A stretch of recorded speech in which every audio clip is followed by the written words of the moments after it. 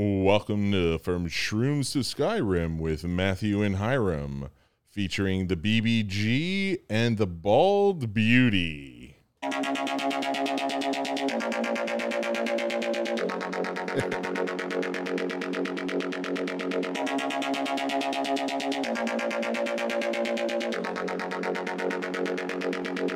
Shrooms to Skyrim.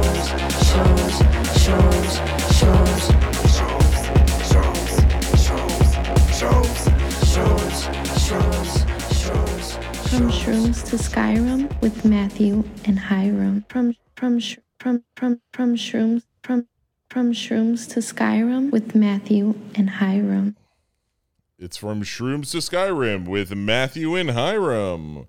Go ahead, Bald Beauty. Take it from here. Did you just tell me to go ahead, Bald Beauty? Yes, I did. Well, how do you like that? Was that good? That's like my movie phone voice guy. Movie phone voice. Thank you for calling Movie Phone. Why don't you just tell me the name of the movie you want to see? Do you even know who Movie Phone is? You don't, do you? So back in the day, you used to actually have to call a number, and then there was like a movie phone guy. Okay, Boomer. Thank you for calling Movie Phone. No? Can't believe you just hit me with back in the day. Back in the day, son. I got some back in the day stuff for you. I got some interesting facts for you later on. I got all sorts of shit going on today. How are you today, brother? I'm bald and beautiful. That's it. That's it. You got the Wu-Tang on, son. My title implies. Wu-Tang! Wu-Tang. Wu-Tang. Wu-Tang. I would sing some of their lyrics, but I'd probably get in trouble, so I'm just going to leave those alone. Man, I was listening to that motherfucking Jizza, Liquid Swords, the other day. That's a good album. Yeah. That's a good album. 36 Chambers is still, I think, like top 5 best hip hop albums of all time as far as I'm concerned. But again, out of all of them, I listen to Ghostface the most. That Liquid Swords album is great. No, not that's Jizza. I listen to Ghostface. You're right. Supreme Clientele, right. Bulletproof Wallets. Yeah. Motherfucking Iron Man, Tony Stark. Okay. All right. So how was your week, man? What have you been up to? It's first of all, this episode 19. 19, that's right, bro. We're almost at episode 20, son. It was 18 last week, that's right. Yeah, we're almost at 19, bro. 19. Man, you remember 2019? I do. It was before all this 2019, I'm going to tell you right now, no joke. 2019 was like a whirlwind year for me. Like crazy shit happened in my life that had it not happened, I would not have survived the pandemic. So it was a pivotal year for you. Dude, so I started the year working in the restaurant industry, right? And took a chance at my current job that I have now. And still in the hospitality industry, but somehow, even with everything that happened, I still have a job. And I'm super stoked about that. Had I stayed in the restaurant industry as a manager, I would have not had a job. You know what I'm saying? I literally 3 months before the pandemic actually took hold is when I made the switch. And it's crazy, those moments in your life that these things matter. You know what I'm saying? Defining moments. They talk about it in What If, right? Yeah. What she call it? I know. Damn it. Something points in time. Yeah, right. There are these points in times where you make these decisions, and they literally they end up defining who you are, or end up defining, or help define your destiny. And you usually don't know what it is until it's already passed. Yeah, when it's happening, you don't realize how significant or how inconsequential something might be. So it's funny, bro. I'm gonna tell you. I'm gonna tell you. I just this because we didn't even discuss this before we were gonna do the podcast, and this is just where the podcast goes, right? So Off the rails. yeah, That's where it goes. So this is the first time in my life where something like this happened about like me making the right decision about like my work environment, right? And like deciding to like do something different that was like completely unexpected.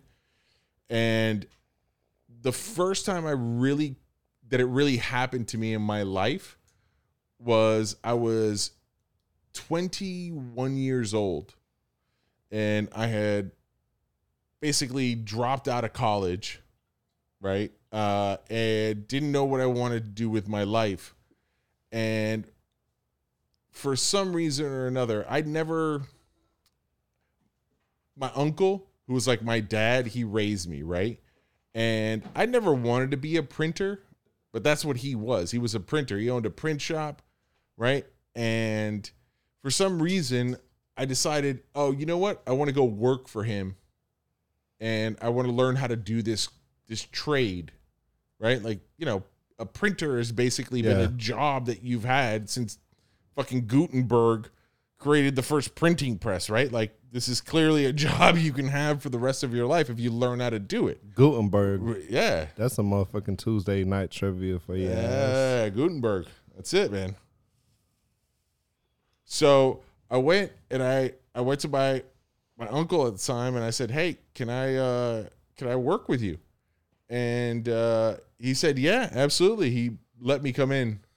Little did we know that like 4 months later, he would be diagnosed with like terminal cancer. Oh shit. You know what I'm saying? And like, but like these moments, like I would have never had, like, it sucks. He passed away. That's a horrible thing. Like, I totally get it. Trust me, I've had almost 20 years to deal with it. But like the thing that I take away from that is like my dad's last year of his life, I was there at the print shop every single day with him. You know what I'm saying? Like, I got that. Like, not a lot of people get that. So I've been very fortunate for some reason that I always kind of make the right call, you know, right before these horrible disasters happen. And that's just one example of that. It's constantly happened to me throughout my whole life. And look, I was very fortunate to have the job that I had before I started working with the company that I'm working with now. And I totally understand that. I'm very, very grateful to the people that gave me that job.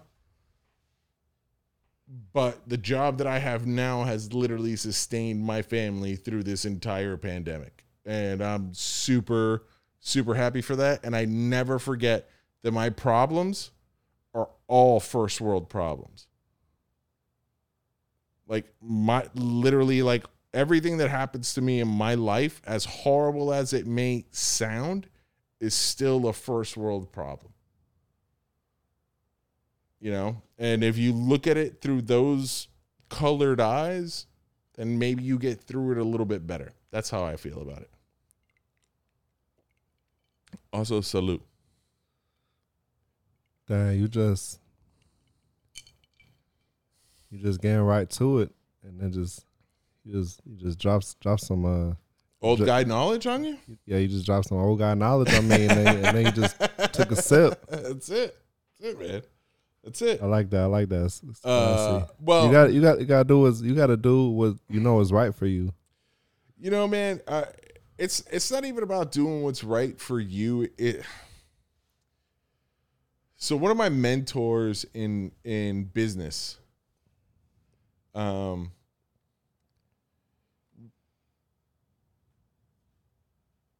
told me something that till this day literally holds true to me. Okay. You got to do the right thing even when nobody's looking. It's easy to do the right thing when somebody's looking. It's hard to do the right thing when nobody's looking. And that creates character. Yeah.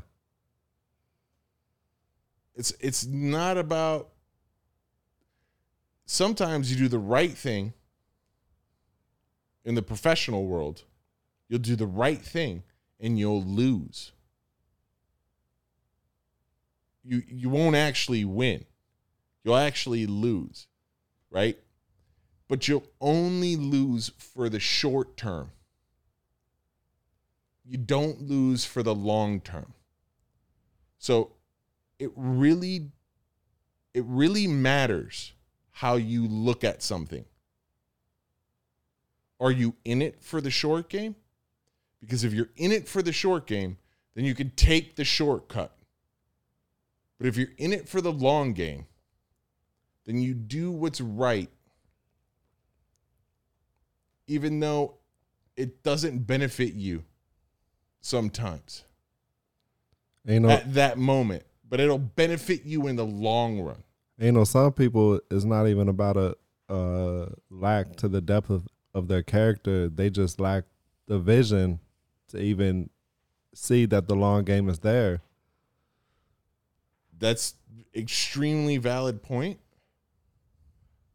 But when you're in those work circumstances or work situations, your job is always to see the long game. Like,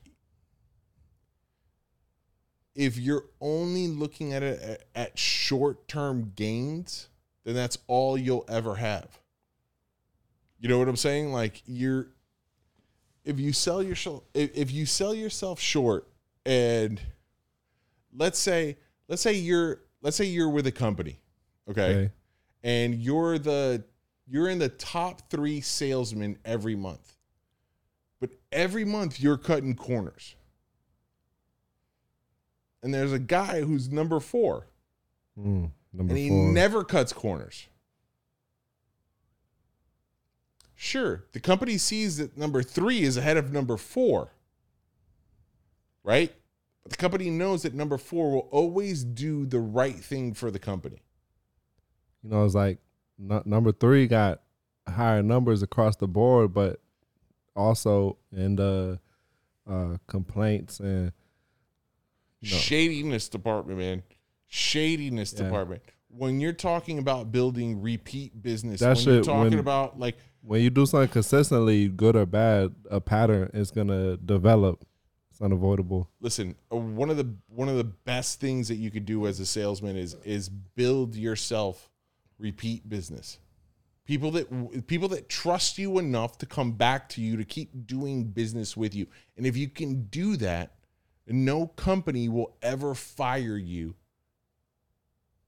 as a salesman. There's just no company will ever, like, if you're paying for your seat and you're bringing people in, no company will ever fire you. But what happens is a lot of people want that quick money. They don't see the long-term, and the quick money is good if you're like, if you don't want to be with a company long-term.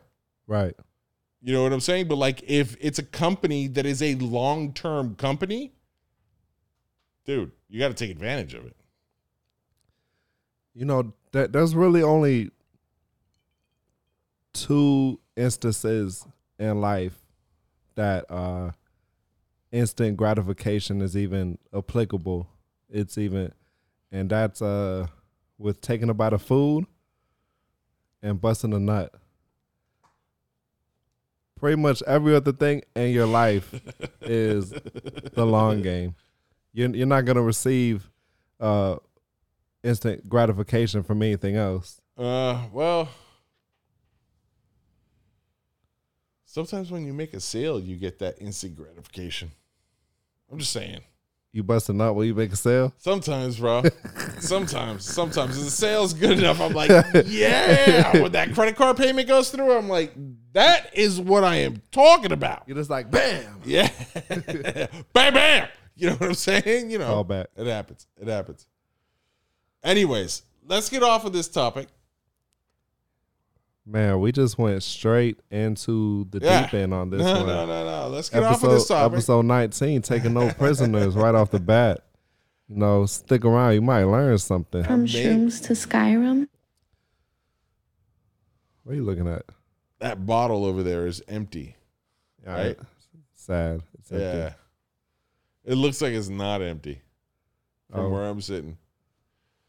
But I guess it's empty. See, you should have got a bigger bottle. I should have got a bigger bottle. You was thinking short term, not long term. Not long term. That's on me. Put that one on me, boys. You know, this podcast we doing is requires that long term vision. For sure. There is no instant gratification. I mean, it does exist in small amounts, small doses, but if that's what you're looking for, you're just gonna fall short if you stop along the way for every little bit of instant gratification there may be. Especially with this. Here's the thing, though. Like, I kind of disagree with that because just doing this is an instant gratification. If you're looking to do this and thinking you're going to be, you know, the next big podcast, 19 podcasts in or whatever, right? Like, that's not how it works. Or maybe not instant gratification per se, but you gotta have the right perspective. You know, you can't stop just because you didn't get that 12K views No. on the video. I mean, you know, our video last week is at 15 views right now. It's actually our lowest video. But that doesn't. That's change. it? 15 views? Yeah, but it does have I'm hurt, people. the highest Length? Like viewership? no, like watch time Yeah. average. But you know, that doesn't affect or discourage me. Like if it was only about the short term, the instant gratification, Right. you know, that could be a, you know, more like it's not even a speed bump for me. Listen, man. You know, there's that old saying that it takes 10,000 hours. Right? It takes 10,000 hours to master something. You know, where are we? Yeah, where are we at that? You know, like McConaughey's book, like we were talking about a few weeks ago. Yeah. You know, just because we had a yellow light right now, you know, that's on us to turn that to a green light. You know, you step in shit, gotta wipe it off your shoe. Keep going, man. Keep going. And when you're doing something because you want to do it, you're not gonna let outside stimuli stop you. Listen, man, this is one of several steps that this podcast and that we are taking to better ourselves. And it's awesome. And we've got some really good stuff that we bring to the table. And right now, it's 15 people. You know? That's not fucking bad, bro. 15 people. Shit. You know, like we're at 19 episodes. 15 people. That's an episode. This is a little bit more than an episode per person that we're bringing along. And you know, like there's other videos that have way more. I also low key think I'm shadow banned on Instagram. It's another story. But yeah, we'll talk about that bullshit in a hot minute. I mean, like we have over 200 hours accumulated. A video? No, watch time. Like there's over 200 hours accumulated watch time. You know that people. That's to me. We're getting there. It's significant. You know, Absolutely. I don't look at that as any small feat. That's like it's like we owe it to the people that are taking the time, the most valuable, absolutely irreplaceable commodity of all. Because you can't get it back. True that. So yeah, I feel so good about this. There's so many fucking things to come. Listen, I think we do good work here. I think we're gonna continue to keep upping it. It's only gonna get better, man. It's only gonna get better. And aside from all that noise, I highly enjoy doing this. What we're doing right here, right this second. I love it. I love it. So one way or the other, it's time not wasted. And I think we're already fucking good at this. We're gonna start bringing people back to the show. We're gonna introduce the world to a lot of things. Big things to come. I'm super excited. Well, one of the big things that we're gonna bring to the world is Matthew's reviews on Blacklist, apparently, because holy shit! I thought you were gonna say Matthew's dick, because you're like, we're about to bring Matthew's something big to the world. Matthew's. Why is it always dick? I mean, I'm sure you got a hog. I'm sure you're packing some heat down there. I mean, I would hope so. I mean, you're like 6-something. You know, if you're packing a itty bitty Peter, that's disproportionate to the rest of your body. Then you're packing like me. Sad. So sad. I mean, you got some pretty big balls.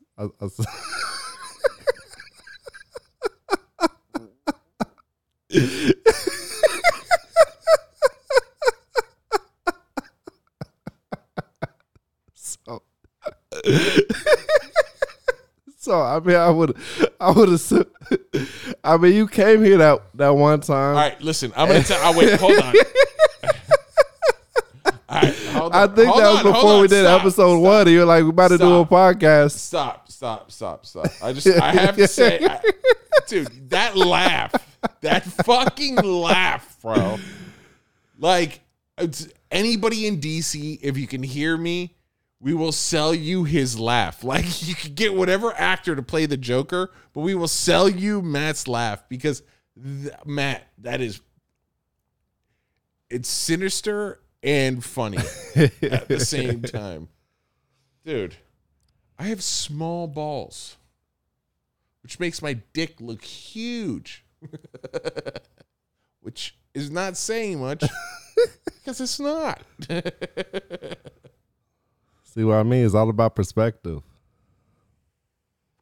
I don't want to talk about this. I don't. Like, if it was 20 years ago, I would love to talk about this. If it was 20 years ago, you'd probably have your balls out on the microphone. I would. It's amazing. It's amazing what I would have done 20 years ago as opposed to today. Because I would have definitely already had my balls on the fucking camera. But now I just can't do that. I can't do that. I'm a father. I'm a husband. I have hairy balls. Some of the hairs are gray. It's not attractive.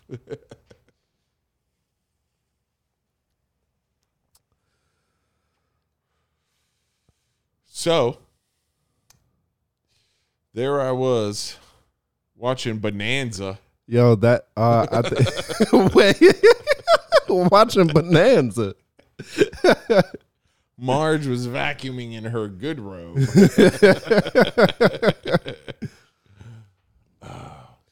Yeah, I was just thinking like that could be a good idea for a segment.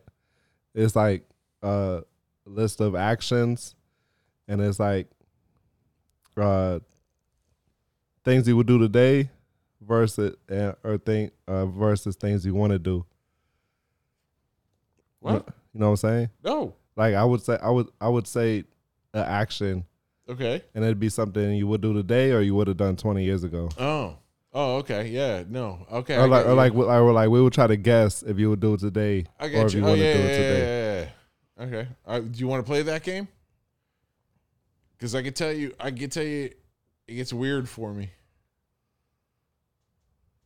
It gets weird for you. Oh, yeah, it gets weird for me. The older I've gotten, the weirder I've gotten. It didn't have the adverse effect on me. The older I've gotten, I'm like, hey, fuck it. I have just one. Go ahead. Double Dutch rudder.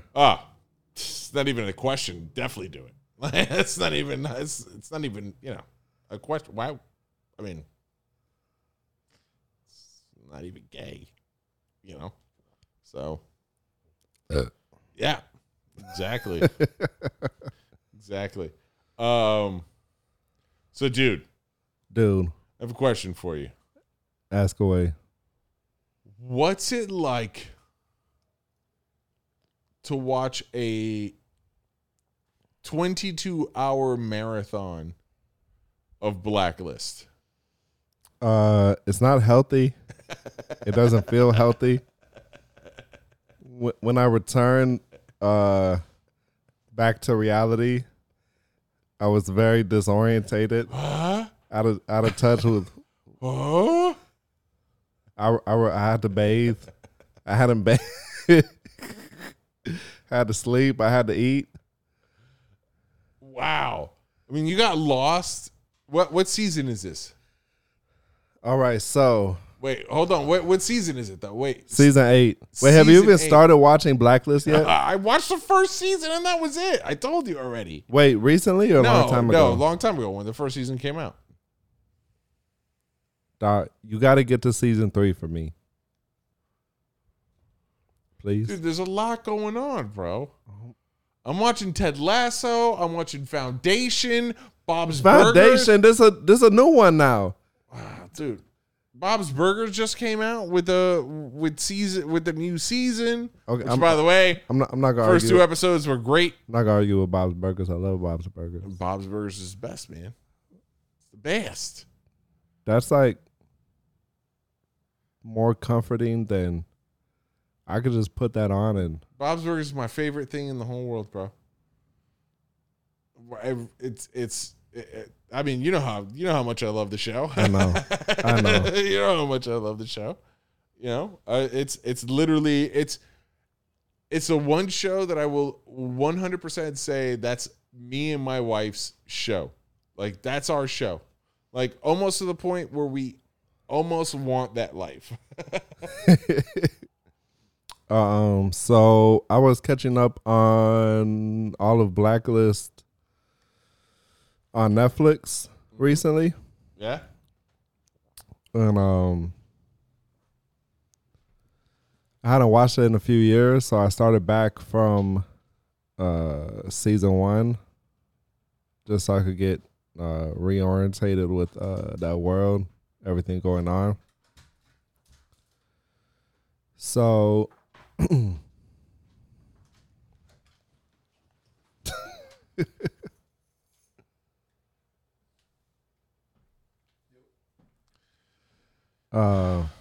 just go, man. Just go.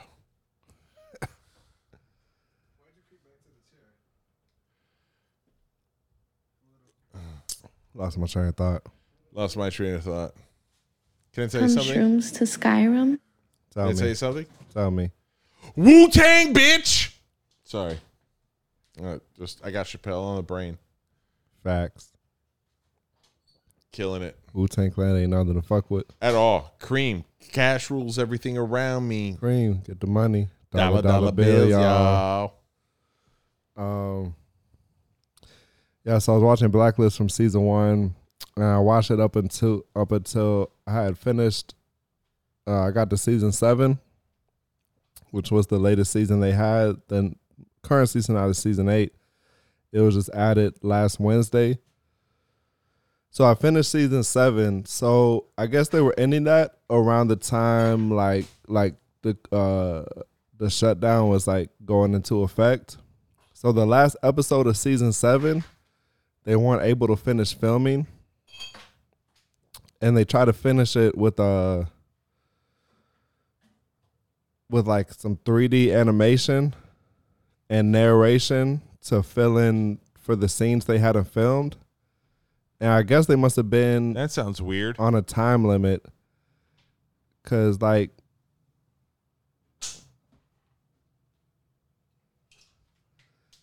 the animation they had, it was like from like a video game from like 2000. Okay, it was 34-bit? yeah, it was like the fucking first Grand Theft Auto game. Like, it was super fucking jarring. Like, I would have preferred, like, I think it would have been better served to have like just like narrated over like storyboard cartoon panels. Like, the 3D animation they had was just fucking That's actually, off-putting. that doesn't actually sound really bad, what you were just saying. Like, it's actually a cool concept, if you think about it, to do that over the storyboard panels and narrate it.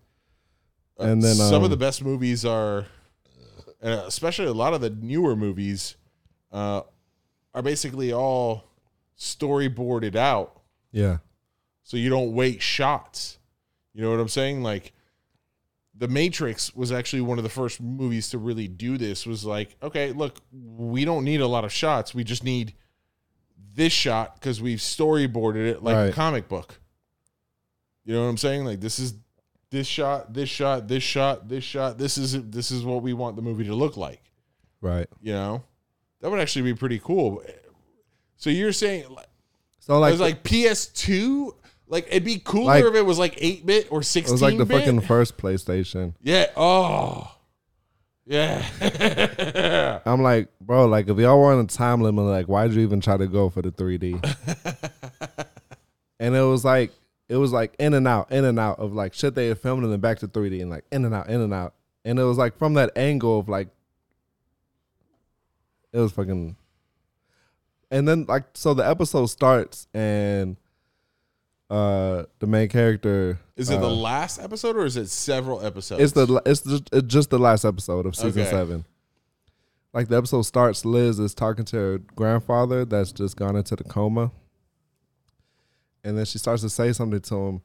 And then all of a sudden it goes to, I think it's like the guy that plays Harold Cooper. Like, it goes to him like on FaceTime. And he's like, but it's like, it's he like, starts narrating. No. story? It like goes to him like he's on FaceTime. It's like, she's saying something and he's like, it's what Liz would have liked to say to her grandfather. And then they like right there, they like go to shots of the actors in their homes on FaceTime. Oh. Like, the one, it's already like 3 minutes in, like, oh, you know, COVID, we weren't able to finish filming. Hope everyone's safe. Which, like, That's not a good look. I think they should have started the episode like that. Like, started as opposed to like going 3 minutes in and then doing that and then going back to the episode. But yeah, you know, they had to do what they do. And what do you give this last season? all right, so a week after, and the same thing happened when I got into Game of Thrones. I got into it and I watched everything, and then the last season came out. Okay. Like, I started watching it like that year. So it just so happened I finished season 7, and a week later, I finished seasons 1 through 7, and a week later, on Wednesday, season 8 got added to Netflix. Right. So I sat down to watch the first episode. Uh-huh. And then I just watched the whole fucking season. And it was, I mean, it was like fucking 22 hours. I took a break to make hamburgers and use the bathroom a couple times. And that was it. So what do you give that? And first of all, it was a whirlwind of emotions. This fucking guy. Anger, happiness, sadness, joy. Okay. Why was anger first, though?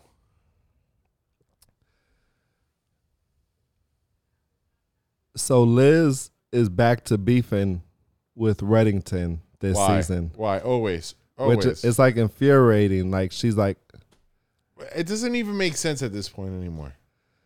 because you know he holding all the secrets from her, and she's like, I want to know who you are and who this is. I know you're not Ilya Koslov, and you know, because like at one point she thought he was her father, but then when there was like a DNA test, there was some bones that were discovered that he was trying to hide. But you know that it don't turns mean out- shit. Yeah, like You know that don't mean shit. let me tell you something. I never met my damn daddy, and I don't give a fuck who he is. You know She that like- don't mean shit. She want to know like, oh, like it makes a difference biologically. Like that shit don't give a fuck.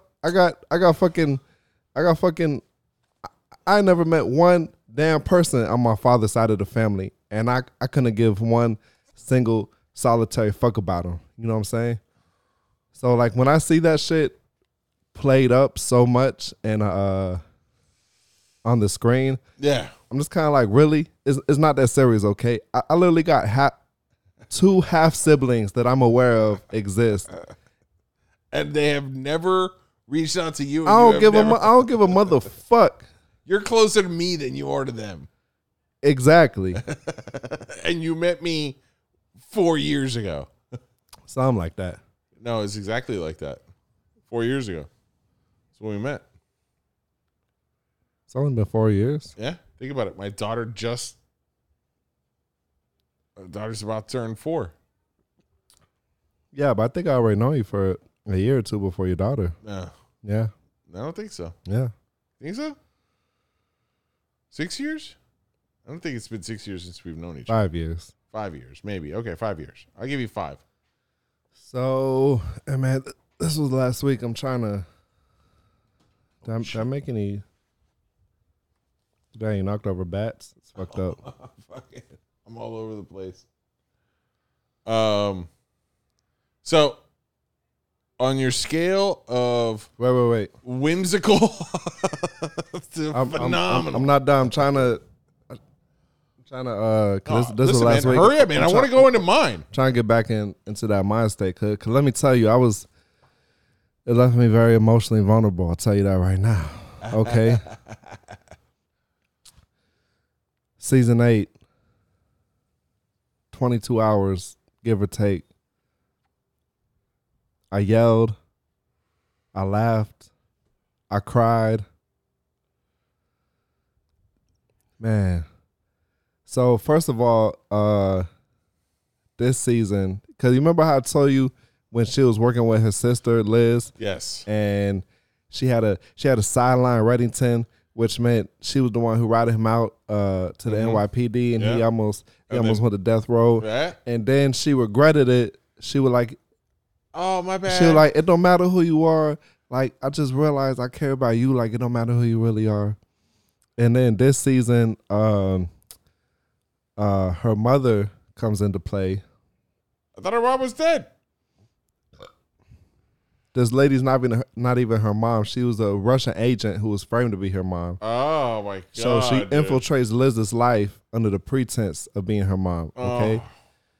And this is who Liz sides with over Reddington. Get out of here with that, dude. Get out of here with that. And I can't even watch it. That's worse than fucking General Hospital So or look- Days of Our Lives. season 8, okay, I'm not gonna lie, Liz was motherfucking super cunt, okay? Like, she literally, See you next Tuesday, bitch. she motherfucking, she was like, yo, she wanted to kill him now. She wanted to kill Reddington, okay?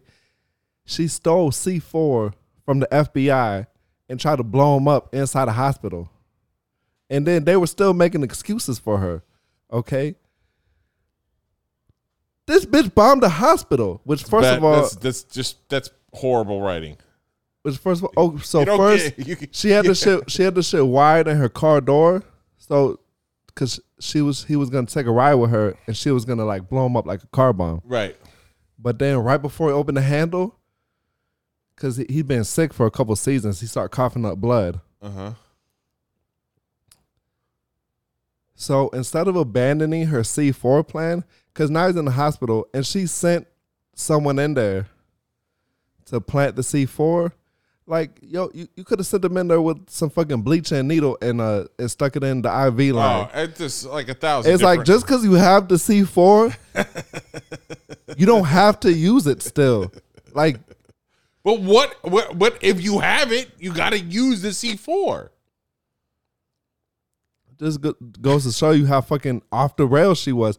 And then, It's just bad writing. after she busts this mass murder motherfucker out of prison, Wait. she uses him to almost cause 2 airplanes to collide, all in the name of her master plan to get back at Reddington. And this whole time, she's still like crying about, oh, he has the secrets, I gotta find out. And she fucking got all these people killed in motherfucking Wichita, Kansas. Oh, hey. I got people in Wichita. Got friends in Wichita. That's fucked up, man. Like the Kansas shit, I'm pretty fucking upset with her still. Okay, a lot of innocent people died. I got a lot of friends in Wichita, dog. I disagree with so many of her choices in that season. And then,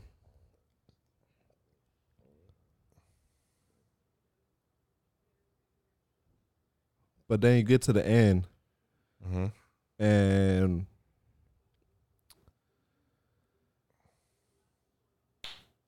yo, so the FBI finally catches up with her. Okay. And puts her in they got this shit, the box. Yeah. What they had him in. Yeah, in the black site. So Reddington helicopter on top of the roof of the black site. You know, blow the roof off. Put the chains on the box. He just take the whole box. Okay? The Reddington don't fuck around. Dude, how good is James Spader, bro? The fucking best. I mean, honestly, man. Like, what? And then I'm kind of fucking skipping around here. But then she makes she's still trying to betray him all the way to the very end. Okay, then he's like, I'm gonna take you to where the secrets are. Right. And she has this tracker shit that she was using to still sell him out. He saved her life multiple times during the season. Right. And then like she'll turn around and try to kill him while he's saving her life. Right. That's what he got to deal with.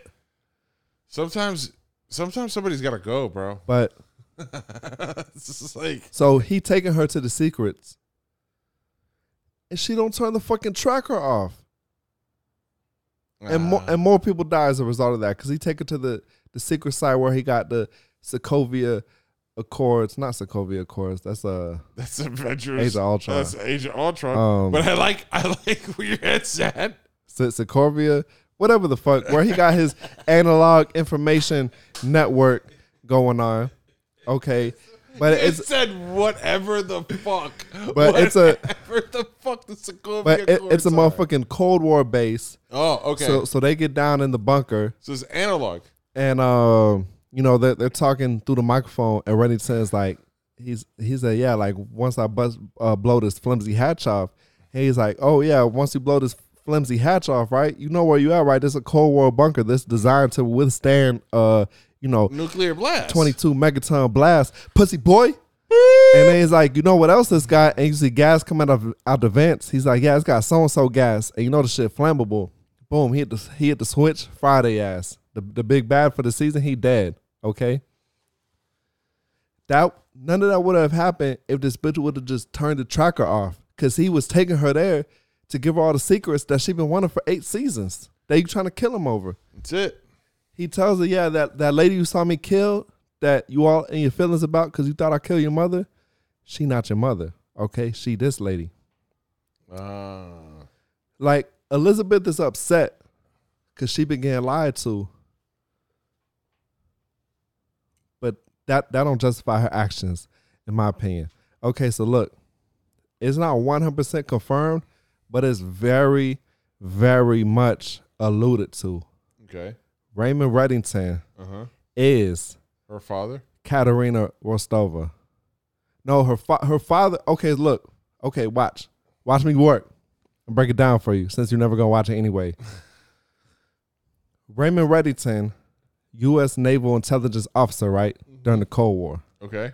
Katerina Rostova, KGB agent. Plus, she was working for the Cabal, right? Raymond Reddington was her assignment. She seduces him, okay? The daughter, who's Elizabeth, was unexpected, okay? He realizes that she's spying on her. He starts spying on, that she's spying on him. He starts spying on her, okay? They both building up the information stockpile. Shit goes sideways. She tries to flee with the daughter, okay? But he's got the information on the Cabal, okay? She trying to get that from him. He's trying to get their daughter from her, okay? A fire starts. House burning down. Elizabeth, who's a toddler. Oh, by the way, Blacklist spoilers. Anywho. Accidentally shoots her father, Raymond Reddington, okay? Her father, Raymond Reddington, the U.S. Naval Intelligence Officer, does not survive that night of the fire, right? Remember, I told you they had the bag of bones. That's her father, Raymond Reddington. This guy's playing her father. Right. Someone that was there, survived the fire, is the current. So when they're being, all the governments in the world are after them, you know what I'm saying? Or right. Not all the governments, the United States and Russia. The big guys. Right. So they're like, yo, there's these bank accounts that we use to frame Raymond Reddington, right? That's fake, but the money we use to frame him is real. Raymond Reddington just has to access it. So that's how the idea originated of, because no one knows he's dead except for them, Katerina Rostova and one of her best childhood friends who's also a KGB agent, right? All right. So you're thinking that KGB agent is... No, it's not. For part of like season 7, it led you to believe that he was Ilya Kostov, right? But then you see Ilya Kostov, like he's still right. They introduce him, right. This is not 100% confirmed, but it's pretty much like 95% confirmed. Very much alluded to. Raymond Reddington has been this whole time Katerina Rostova. Oh, because there was like a whole thing. It was like season 5, like in season 5, an arc where there's this doctor. Because you know how all the blacklisters got their gimmick, the thing they do for the criminal underworld. Right. There's this blacklister who's like this impeccable plastic surgeon who turns wanted criminals into other people so they can. Right. So it was confirmed that this Raymond Reddington had been a patient. A woman? He's Katerina Rostova. He's Elizabeth's mother. And there's all kinds of reasons that he couldn't reveal that to her. Because as demonstrated throughout the show, he's like, if these secrets get out, you'll be in danger. Okay? Tom, her husband, tries to ID the bag of bones in the suitcase. It literally, every time she or her people go after the secrets, they fucking die. And the whole show, she blames him. And he told Tom, he's like, don't do that. Like, these, you're gonna, you stirring up old ghosts. Like, and they came and killed him. You start just asking about the name Katerina Rostova. And these people come out the woodwork because there's like a fucking 30 million dollar bounty on her head. Right, it's a kill order. So it's like you just ask about that name. They're like, oh, you ask about that name. Like, what you got to do with her? Every single time he tells them these secrets are my personal business. If I tell them to you, it's gonna put you in danger. Right. Because if people are looking for Katerina Rostova, and it is revealed that I am that person and you are my daughter, what they gonna do? They're gonna use you to leverage me. Interesting. He been saying that since the very start. They don't want to listen. Is that are you like dead set on that's your perspective on the whole thing? That it's like a theory, like that, like on Reddit they call him Red Arena. Oh, you're on Reddit forums about this? Yeah. Dude, you got problems, dog. All right, so look, there's you remember that Sopranos Dreamscape episode? It's been like 20 years since I watched Sopranos, bro. So I forget which season. There's like a Dreamscape episode at a beach house when Mr. Kaplan helps Elizabeth fake her death so she can flee to Cuba. And he thinks he's dead, and he goes to this beach house, and he has this vivid flashback that he relives through. And it shows you in that episode and later on that when he relives that flashback, it shows you later on play by play that, and this was in like season way before season 7 even, or season 8, when like this was alluded to way before. It shows you that Katerina went through these events at the beach house, these like 30 some odd years ago, right before she disappeared, right? Okay. And and every time it alludes to that more than once. Okay. Later on, that like Raymond Reddington, when he thought Elizabeth had died, he's like, in a state of turmoil, and he goes to this beach house and he relives this shit.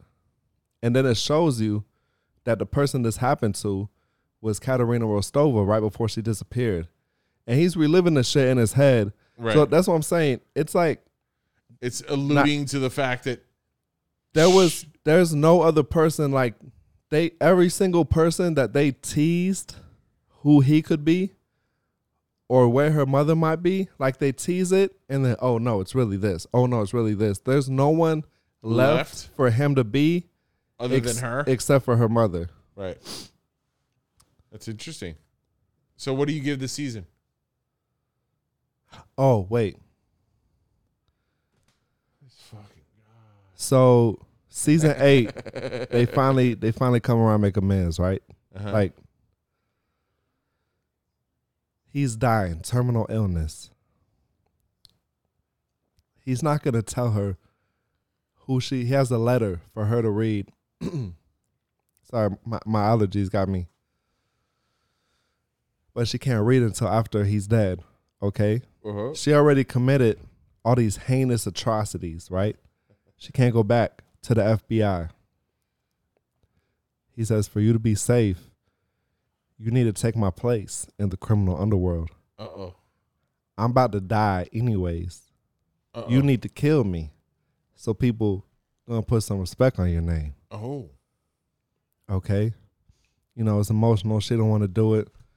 He still won't tell her who she is. He said, I got the letter that explains the last bit of everything. Yo, you could just ask me to pass it to you, dog. You look like you're going through.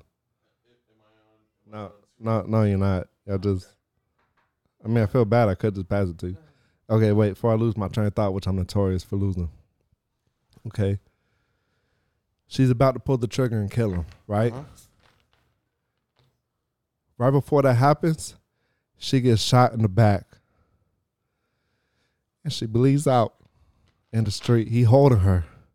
She dead for real this time. It's not like that time before she faked her death. She bleeding out in the street, holding her in her arms. Dembe there. He's like, Raymond, we gotta go. Oh, he off the motherfucker that killed her. He like, bam, bam, bam. Yo, Raymond Reddington be killing the shit out of motherfuckers. He empties the clip in that motherfucker. She lying there bleeding out in his arms. You hear the sirens, okay? She ain't dead. Nah, she dead because it's already been confirmed that the actress who plays her, Michael Boone, is leaving the show. Because she started her own production company and she's going to continue working with, I believe it's with Sony. Uh-huh. It's another one right over there. Another one what? Another one of these right over there. Oh, you're the best. You're the best friend, man. She's leaving the show. They're doing another season. She's dead. Okay? She bled out in his arms. That's what she gets for not fucking listening to him. So what do you give the show now? Tell you, man. I got goosebumps right now talking about it. Well, you almost started crying. I relived it in my mind right now. I saw it. I saw you almost started crying. You got emotional about the shit. It's good. That's when you know the show is good. And there's like a few things, you know, because this is you know, network TV show. There's some like overall like logistical things, but it's like, you know, man, bear, you know, it's the episode and then, you know, look past it. Like, for example, like when Donald Wrestler, who was laid up in the hospital with like a collapsed lung, like he found out what's about to happen, you know, he just gets out the hospital and he just starts running, you know what I'm saying? The hospital's like, and then he gets there, like they all get there at the same time. The other FBI agents are driving from the black site. And he just running from the hospital, you know, collapsed lung and all. He just ran over there. Motherfucker didn't even call a cab because it's more dramatic to run all the way, right? All the way there, like Forrest Gump. This motherfucker was just running. So it's like, I will say, like, this show like does take, you know, some liberties logistically. It sounds like it, but it's like it's not anything, you know, more than you expect from like a network TV show. It's just Matt's allergies. He's not crying because she died. And he's crying because she died. He's crying because she died. What I give this season? What do you give this season? 7.5. Ooh, out of 10? Yeah. It's a C plus. It's a C, actually. Just a C. I mean, that's why I give the show as a whole 7.5. Okay. 7.6. Nice. Can I go into mine now? James Spader as Raymond Reddington. 9 out of 10. 10 out of 10. Okay. 11 out of 10. Can I go into mine now? Can I do mine now? I'm almost fizzled out. Almost? Watching James Spader as Raymond Reddington, it literally makes me a more cultured person. So stupid. Makes me. Why does it make you a more cultured person? I want to know this. Why? Do you want to know about some funny facts? Sorry, I'm just joking. Go ahead. I don't know, like, what it really is. Mm-hmm. If it's the writing or if it's the way he brings the words to life. It's the way that he brings the words to life. And, you know, this show has some phenomenal... Because, like, it's not like the writing is lacking for the characters. And, you know, sometimes the character development on the show is inconsistent. Like, you see characters' growth, and then when they need a character to play a certain role, like, that character is, like, playing that role. You know what I mean? Right. So, in that aspect, sometimes the character growth could be inconsistent. Because they also have a wide array of characters that are core to the show. And sometimes they try to delve into these side stories. And to some degree... for the most part, it's successful, but there's plenty of, you know, threads that just stopped. You know what I'm saying? Like, there's so many unexplored paths, but right, they could only do so much. So many storylines that they don't continue with, essentially. Right? But like, those characters are very. All of them are very prolific in their own way. And it's hard to, like, you know, anybody who's, you know, for them to,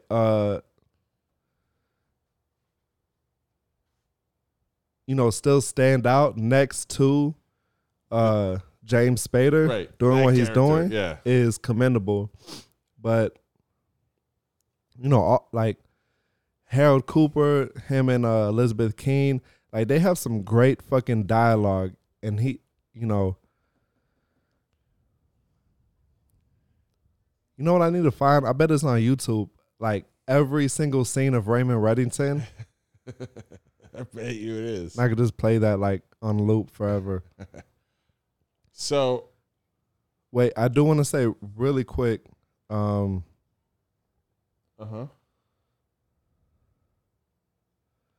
They had a tribute episode for I'm terrible with names. I gotta please hit me with it.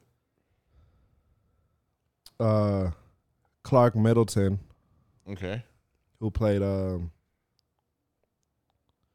Glenn Carter, Jellybean, who's fucking he was a riot on that show. He was always infuriating Raymond Reddington to the nth degree. But he died from the West Nile virus.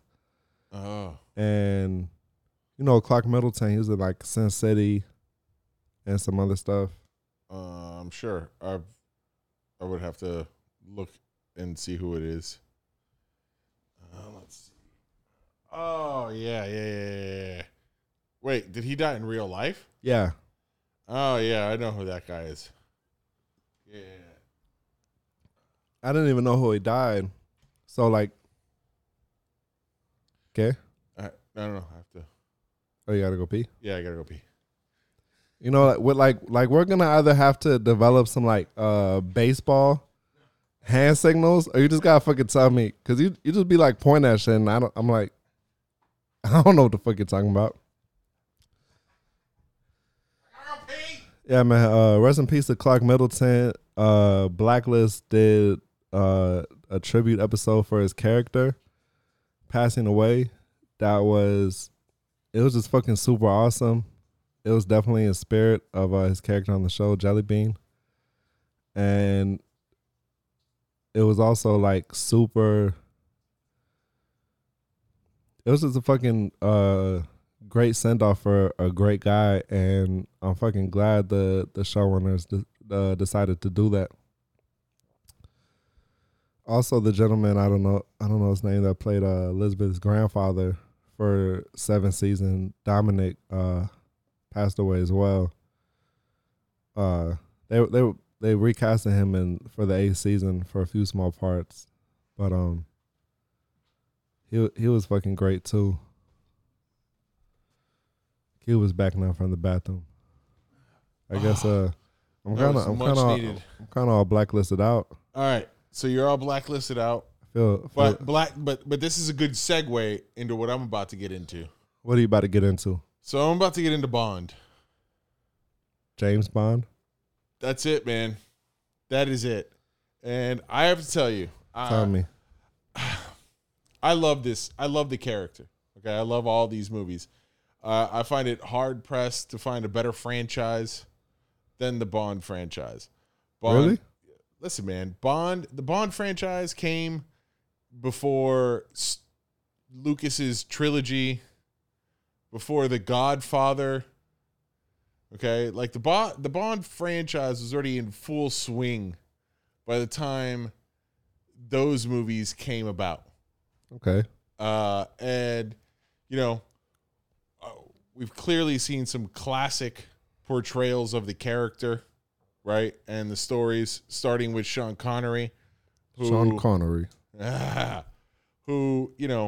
is widely considered the greatest James Bond of all time. And I'm not going to take anything away from that, because till this day, From Russia with Love is still probably one of my favorite James Bond movies. I'm not, it still holds up as a Bond movie. And I would probably say that up until Daniel Craig came along and played James Bond, From Russia with Love was still my favorite James Bond movie. So you probably wouldn't mind, or you'd probably be on board with my backup pod name if we ever get a cease and desist to stop using Skyrim. What? From Shrooms with Love. from Shrooms with Love. Yeah. You know, I have been, you know, I grew up, my oldest brother. When I was a wee lad. My oldest brother was the one that introduced me to the James Bond franchise. And I grew up beginning with not Sean Connery, but actually the Roger Moore James Bonds when I was a kid. Is that like the GoldenEye one?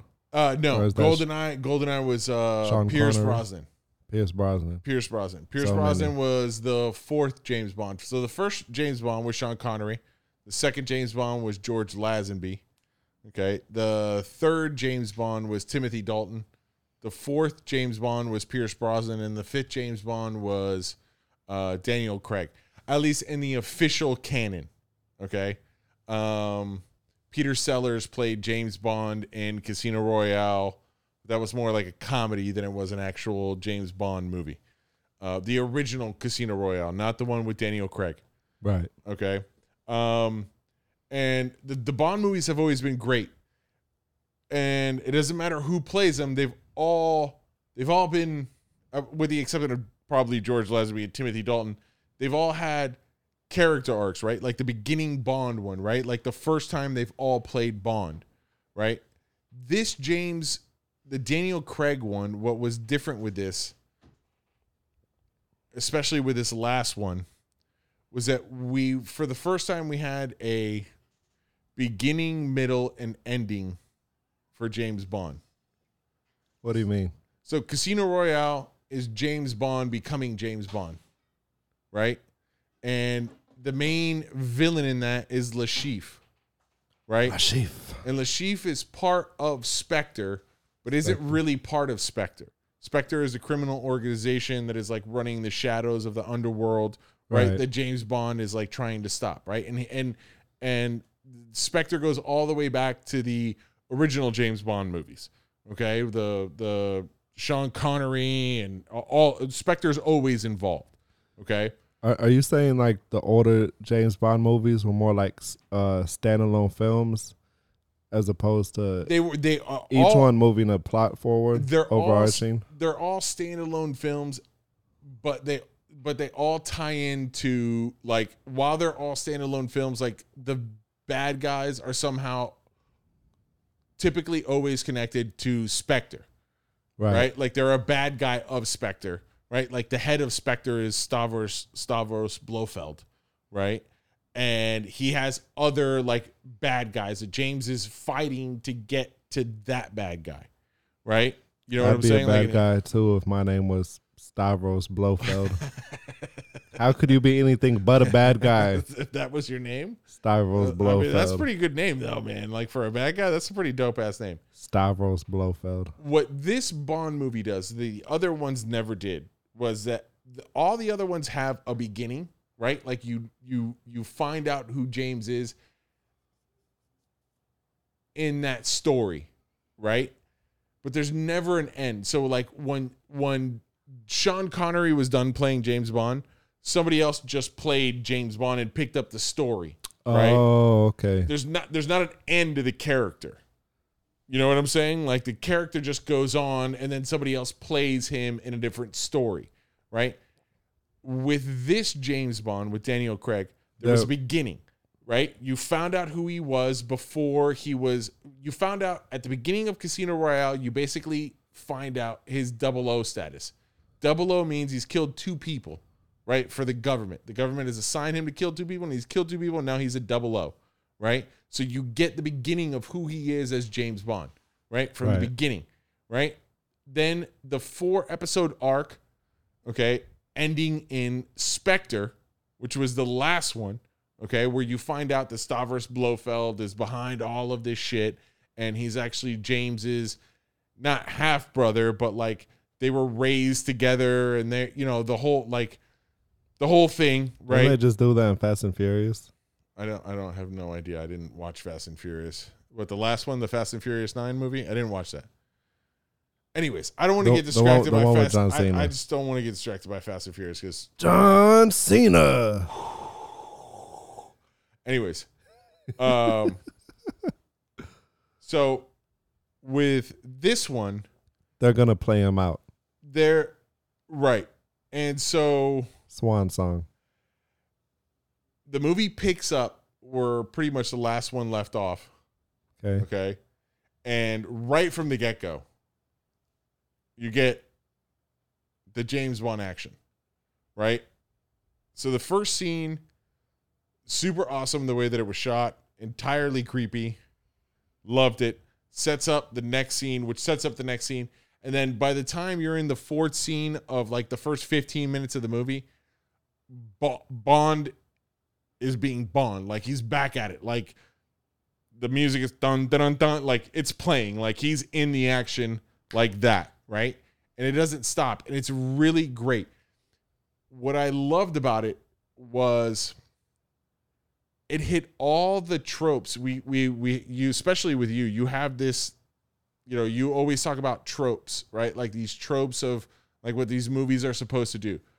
Well, with the Bond movie, they did that, right? Like they hit all the tropes that they're supposed to hit. They paid all the homage to, I mean, even, I don't want to jump too far ahead, but even the way that like the villain characters at the factory were dressed was like, oh, that looks like something that would have been in the 1960s when, you know, the James Bond movies first came out, right?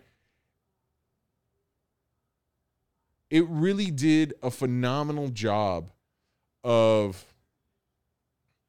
taking the story of this retired MI6 agent and bringing him back into the fold and giving you all of these classic Bond things.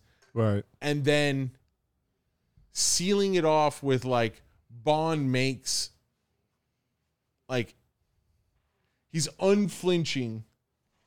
He's an unflinching character even at the very end. And you love it, right? Like, because as an audience member, you've never seen it before in a Bond movie. So you love the fact that at the very end, like, he is still James Bond, right? Like, he does what James Bond would fucking do. Like, that's like, he doesn't move. Like, he knows that it's going to happen. He knows that it's going to be bad, and he doesn't fucking move, and he does what he has to do. The fucking way the movie was shot was absolutely beautiful. The style of the movie, dude, they have within that first 15 minutes of the first opening scene, they have a fucking car chase scene, okay, with him in the Aston Martin, the classic Aston Martin. Dude, it is so fucking cool the way that they shot this movie and the way that they like paid tribute to the James Bond movies, but making this truly stand out as a Bond film. Like it's and at the end of it, they tell you, you know, James Bond's going to be back, right? And I'm sure that they're going to reboot the whole franchise and they're going to do the whole thing, right?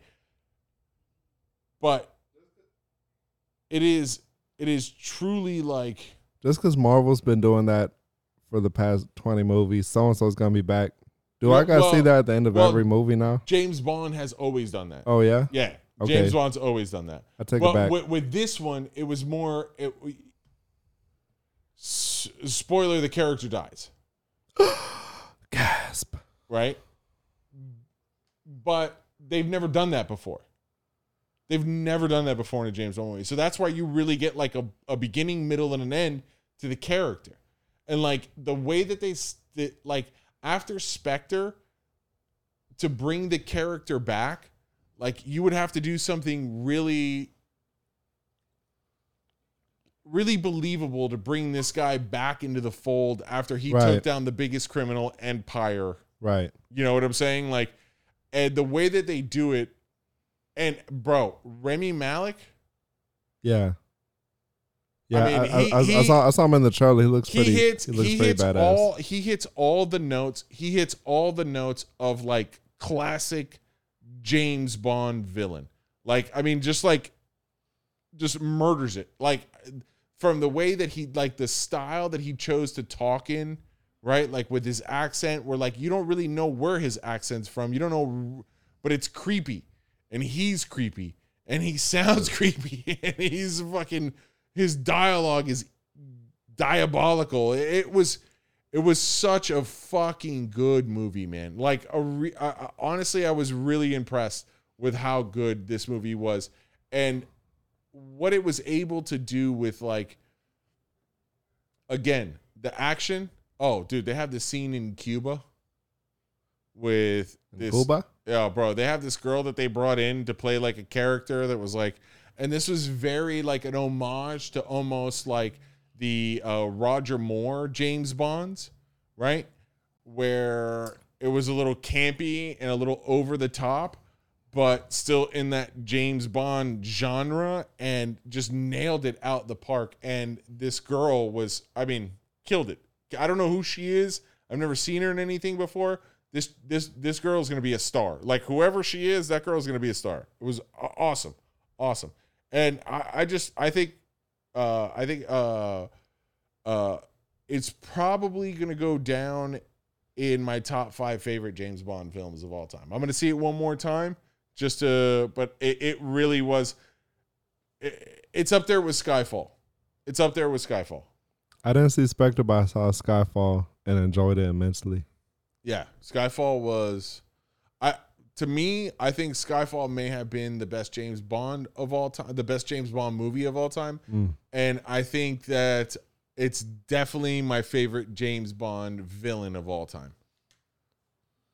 You know my favorite thing about what's this James Bond called? Who? The new one? No Time to Die. No Time to Die. Billy? You caught me. I caught you. Damn, I was fucking setting myself up. I caught you. And you just I caught you.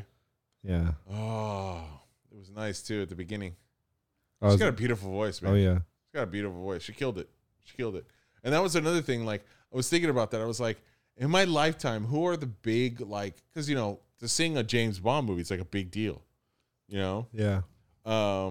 And I remember Madonna did one. I think she did the one that Halle Berry was in.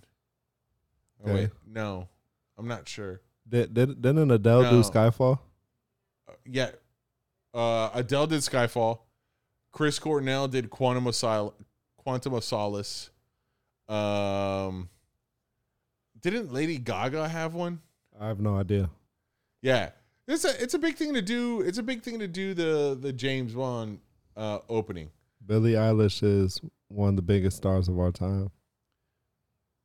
Yeah. For real. Okay. Look it up. Okay. Look it up. Okay. I mean, I trust you. I don't need to look it up. I trust you. But this James Bond movie absolutely killed it. I was super happy with the result of the movie, and how they didn't cheese the character out. You know what I'm saying? Like, they paid homage to the movies, and they paid homage to James Bond. And homage to Daniel Craig as James Bond. That's what you're saying? Dude, he was unflinching. Like, there are scenes in the movie where there's a scene in a stairwell, right? Where like he's taking on like, I don't know, 8 guys kind of coming at him at different points, shooting.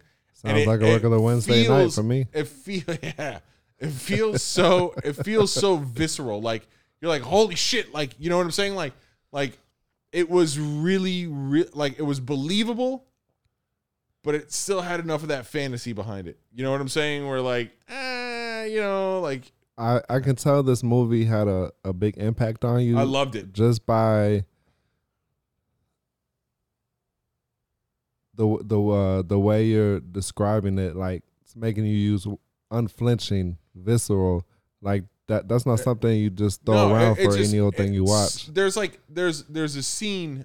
So there's a scene that's taking place in like a forest in Norway, right? Okay. And he's being hunted, right? And so he basically shoots down a car, right? With what? So he's got like a little, like not a little, but he's got like a fucking a machine gun looking thing that shoots like RPG kind of like mini grenades out of it. He blows up a car, right? But that car has what do you call those, like those ropes? A cable. A cable, right? And so like all this gunfire is going off, right? And he like takes the cable and like sets it up where he knows that like I'm gonna set this guy up coming here, and then I'm gonna set this guy up coming here, and they're not gonna be able to see the cable. And like the gunfire is happening, and he's just like unflinching, bro. Like, I'm James Bond. Like, this is a fucking Tuesday night for, like, and it's you believe it. Like, if you've watched this guy from the beginning of Casino Royale. But that's like because James Bond will have complete confidence in what he's doing. Right.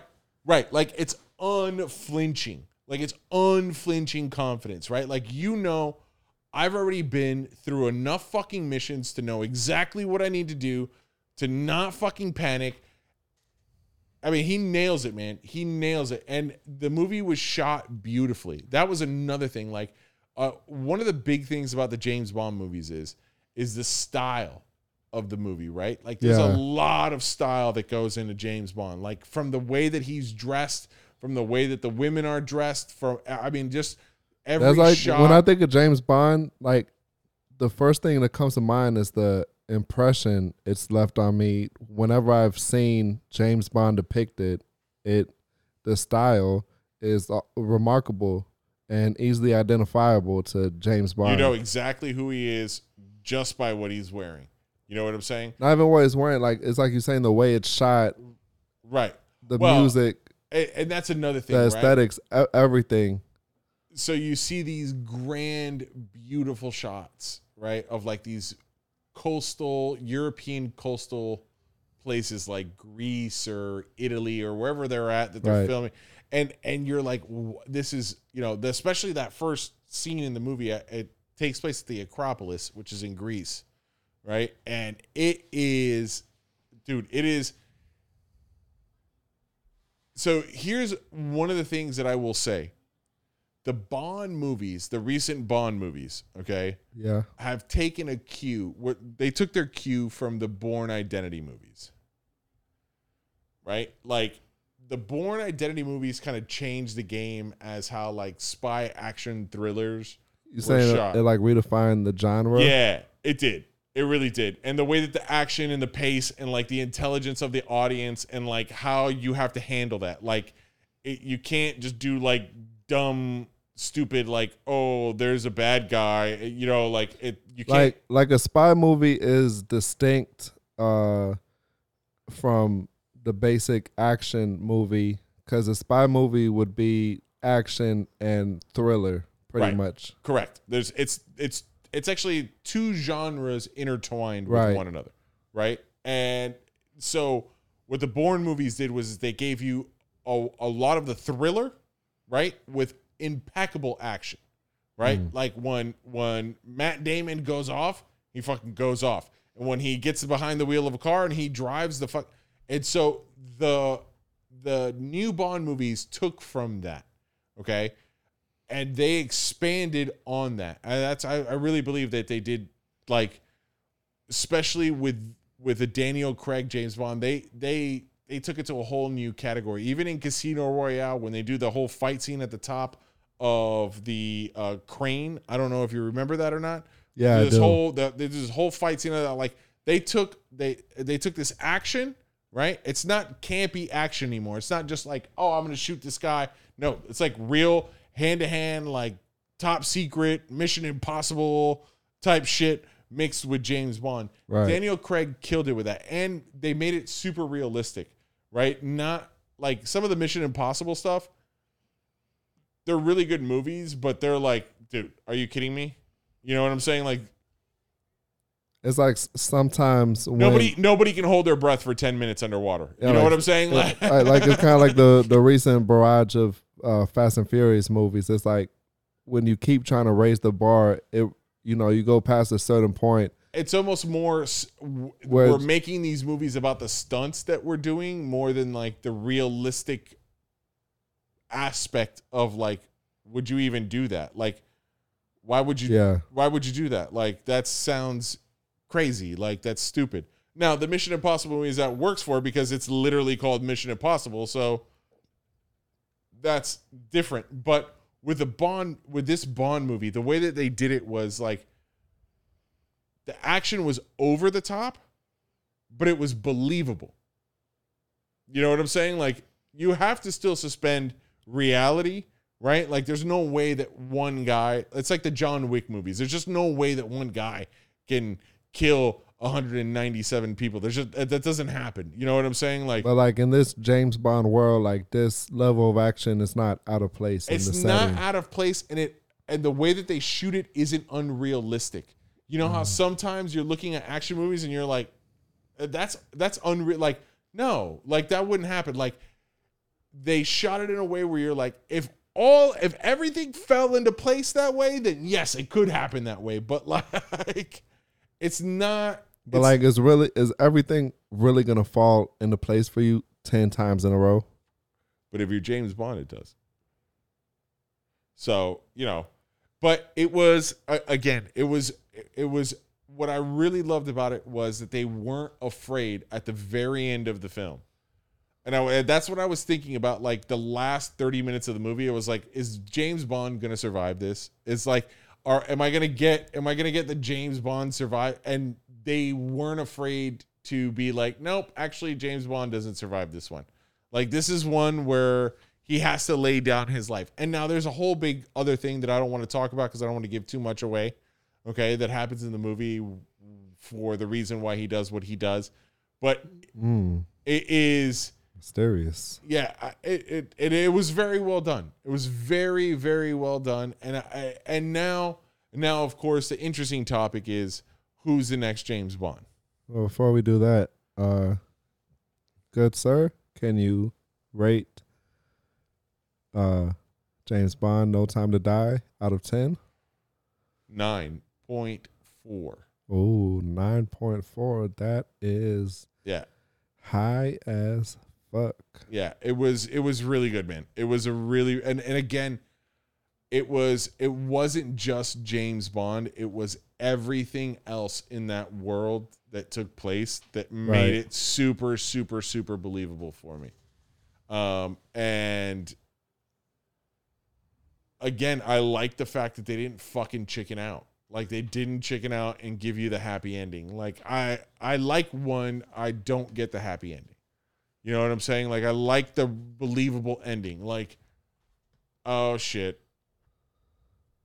This, like, they're not gonna cheese it out. Like, the good guy isn't gonna just win this one. You know what I'm saying? Like, yeah, if I want a happy ending, I'll go to the massage parlor. That's what I'm saying, dude.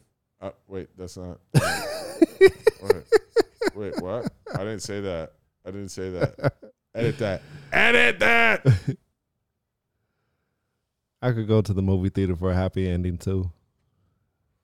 Anywhere, anytime. Oh yeah. What are we at? Hour 30. That's what I thought. We'll probably keep it on a 2 today. I think so too. I was thinking of a master plan, because ain't nothing but hot shit inside my head.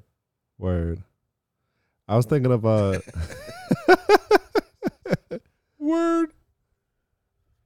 I was thinking of going under 2 for the foreseeable future.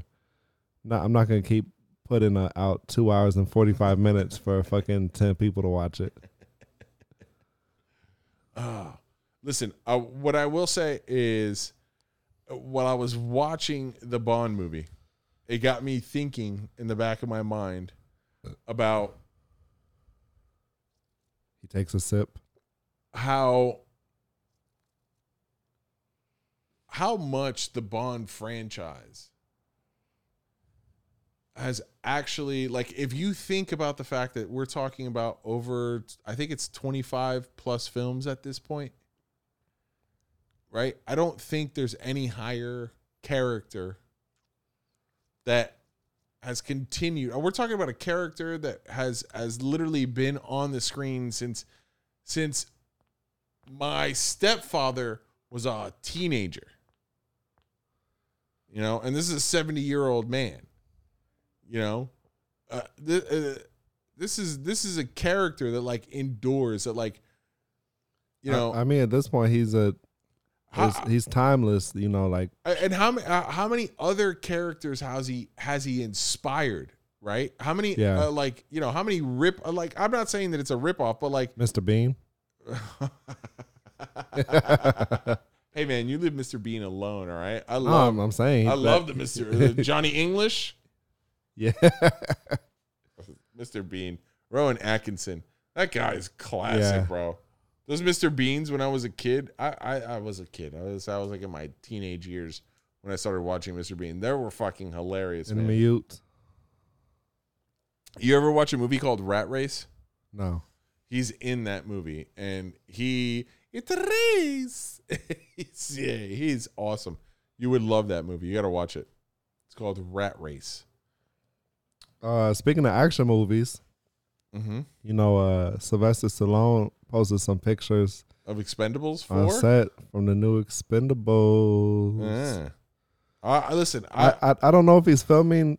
I know there's a whatever his name is, Jason Statham's character, Johnny Christmas. I think his first name is Johnny. Spinoff. Yeah. So there's that movie and there's a new Expendables coming, right? I know. Or is he just working on the Christmas story? I know that they're working on the Expendables 4 story. Lee Christmas, I think that's his name. I know they're working on the Expendables 4 story, and that there was supposed to be a spin-off with Jason Statham. And Expendable movies make me so happy. You know, I love them. I love the first one because it was so unexpected. You know what I'm saying? Like, it's all these 90s and 80s action stars essentially coming together to make this ridiculous action movie. It doesn't even it doesn't matter if it doesn't make sense. It's like, yo, you got all these people together, like they're gonna do what the fuck they do, and all of them are gonna do it to the max. There's a review that just sums it up, all of it. I'm pretty sure it was the first one. They called it a mangasm. Yeah. Oh yeah. So totally accurate. Well, you know, I gotta be honest. You know what also was a mangasm? What? The Rambo 4. Yeah. That was a mangasm. I don't think that's the new one, right? No, that's Rambo 5. Rambo 4 was the one where he goes into Myanmar or Burma, whatever you want to call it, and tries to rescue the American what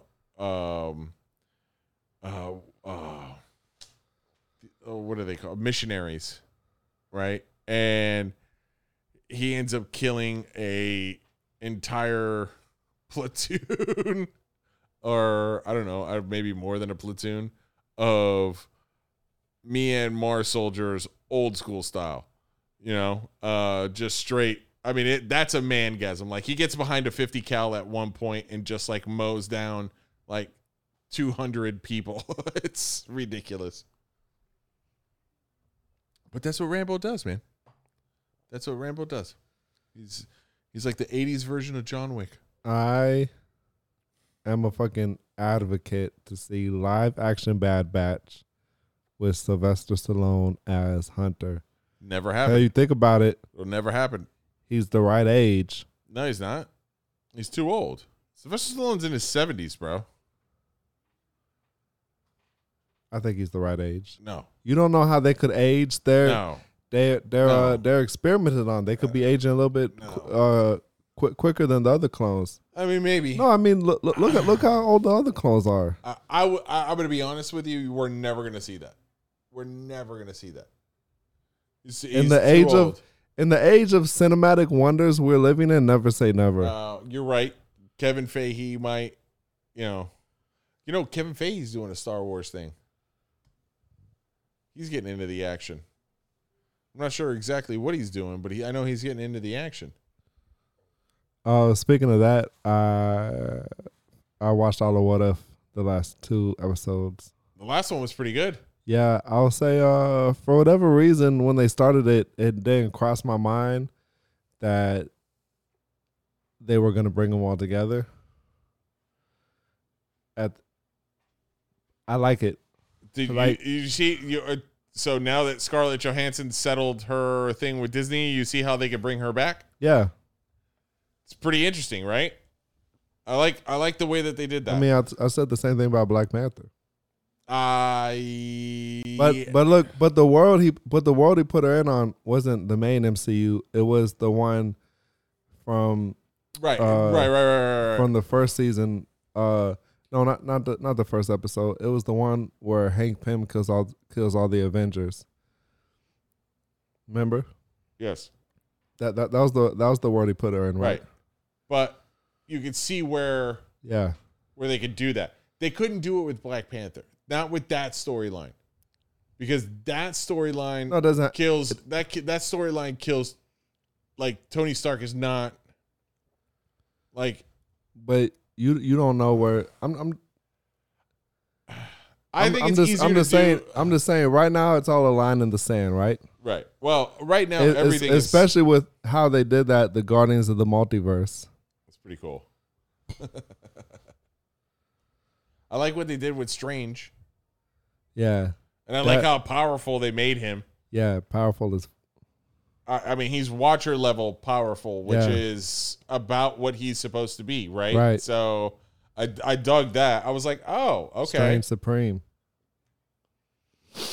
So how about Supreme Watcher? I mean, isn't that what he's doing essentially? I don't know what he's doing. I mean, who knows what else he's up to? That's what I'm saying. I mean, I think the Watcher asked him. That was also, I've been kind of complaining about the animation on and off. The beginning sequence to the Ultron storyline with Hawkeye and Black Widow. Yeah. Those fight scenes were really fucking good. Yeah, they were. Hand to hand where he's taking out the Ultron bots. Yeah. And those first 2 episodes, the last 2 episodes were definitely the highlight for me. Yeah, I because like throughout the What If, my interest kind of wax and wane on and off, but this what was cool was that they brought it all together, which is what I wasn't expecting. I wasn't expecting. That's what I'm saying. It never even crossed my mind that this is what they could be going towards. Right. That's the cool thing is like, oh, okay. So we gave you Captain Marvel. We gave you Star-Lord, right? Even the zombies episode when he dumped the zombies on Ultron. So you know that the Gamora episode, the Gamora and Tony Stark episode that you see, right? Just a quick glimpse of. It was actually an episode that they wanted to do for the series. That's right. That was the one that they were gonna do that, but then the studio they were like, "Yo, that's already the plot of the movie." Well, what happened was the studio that was doing that, the people that were doing the animation for that, actually all got COVID, so they had to shut that. They're right. So they're actually taking that storyline and doing it for season 2. Oh. So we didn't get that. Like, we didn't get the Gamora, which we should have. We're like, because all of a sudden she's a Guardian. Like, she hasn't had any stories up until that point. Like, that was the one person he grabbed that there wasn't an episode of. You're right. That wasn't like a main focus of an episode. You know what I'm saying? Like, Thor, Captain, what is she? Captain Britain? Captain Carter. Captain Carter. Yo, okay. So that Thor episode was a little bit too whimsical for my taste. I loved it. But Thor, as part of the Guardians of the Multiverse, with his battle cries, "Viva Las Vegas!" Ultron's like, I've never heard that one before. Every time Thor's swinging the hammer, he's like, "Vegas!" So good, man. The there was like, I didn't like the Hank Pym one. I thought that was like okay. There was a couple of episodes that I really just thought were all right, but there were some episodes that really knocked it out the park. I have to tell you though that the fight scene between the Watcher and Ultron was, as far as like animation, like that made me feel like I was actually seeing the print of a comic book. You know like, what? It was awesome. It was so good. The animation was perfectly suited for that fight. Now that you reminded me, and that was a fucking fight of literally epic proportions. Yeah, it was so good, man. It was so good. So the guy that plays the Watcher, punching him through the multiverse, through the planets, the whole bam, bam, bam, bam, like they're just hopping through multiverse after multiverse as they're having this fight scene, was super dope. So the guy that plays the Watcher, Jeffrey Wright, is actually in the James Bond movies as Leiter, Felix Leiter, and he has a great character arc from the beginning of the James Bond movies to this one, because him and Bond he's an American CIA agent, right? The guy that plays the Watcher, his name Jeffrey Wright, in the Bond movies, he plays Felix Leiter. He plays an American CIA agent who has like a really close relationship with Bond. Like they're actually like in this crazy world of espionage, they're actually like friends, right? And his story arc in this one, in this last Bond movie, like they close that off, and it's really awesome the way they did that as well.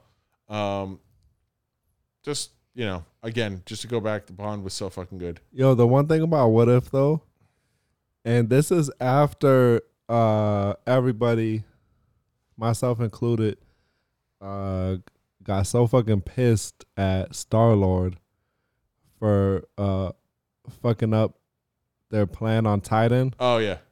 When he got in his feelings about Gamora, when they could have, dumb, right? It was so dumb. That was a weak. I thought that was lazy writing. Plot decision. So he's already got a bad rap, and then What If just goes and shits on Peter Quill so much. Oh. It's probably unintentional, but it's like T'Challa is 1,000 times better Star-Lord than Peter Quill. And then,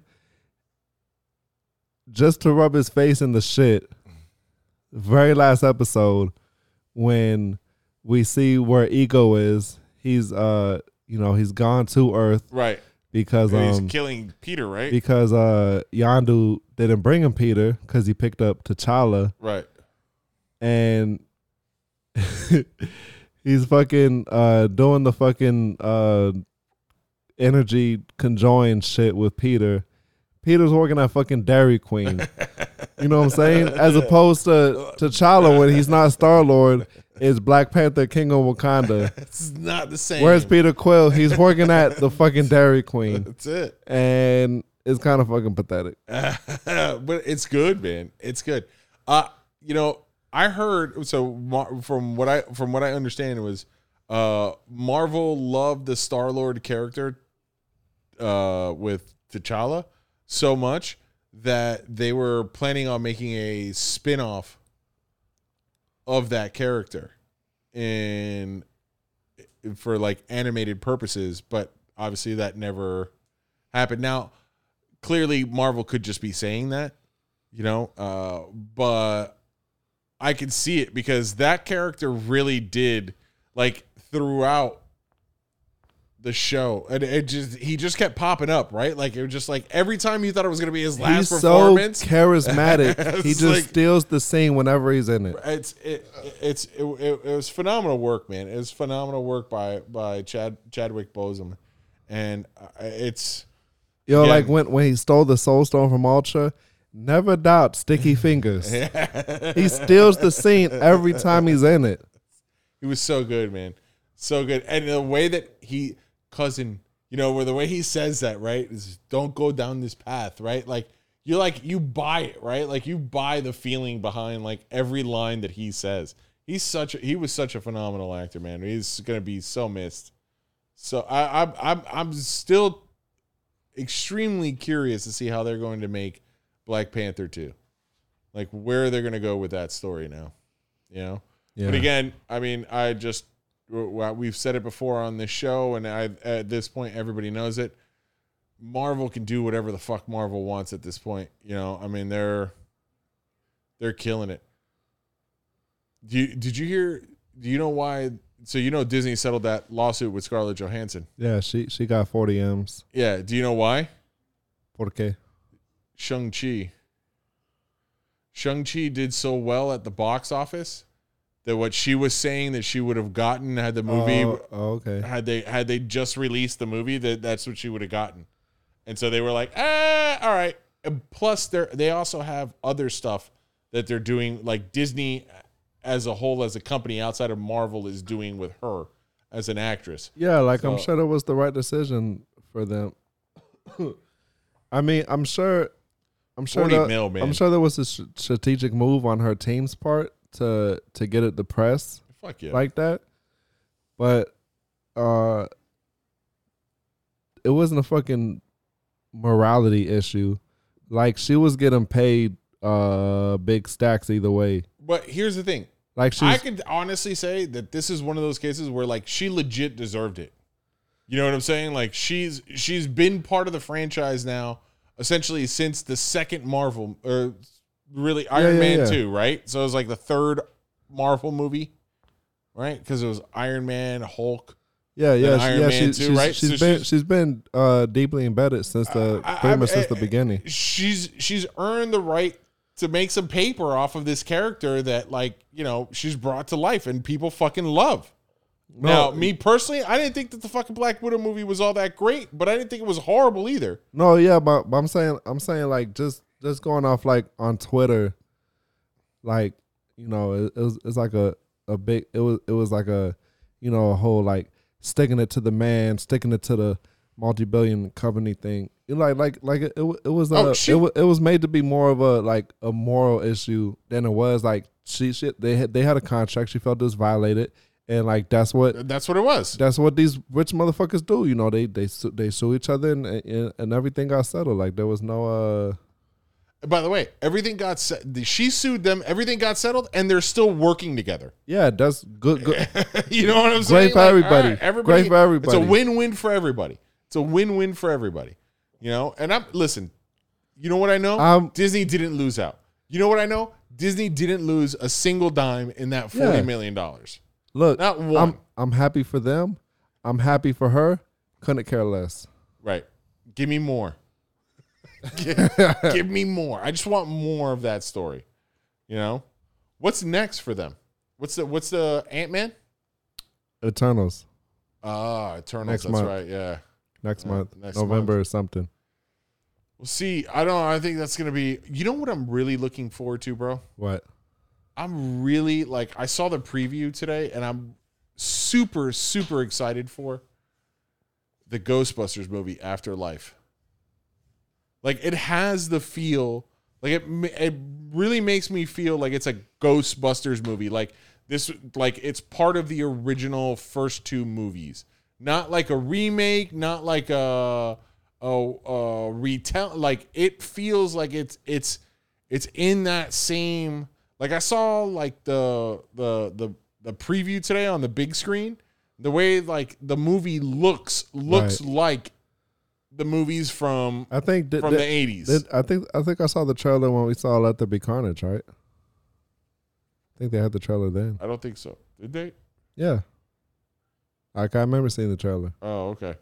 But I mean, it's like you were saying about James Bond, like staying true, like having an authentic feel. Yeah. Staying true to an iconic style is important super important when you're dealing with franchise with multiple movies and beloved, right? Like, this is like the reason the style of these movies is almost as important as to the characters of the movie themselves, right? You know, so those characters may not be in the movie, but the way that the movie is shot is still very true to what the first two movies were about. And I really feel like this Ghostbusters Afterlife is going to represent that. And I'm actually really, really excited to see what that movie looks like.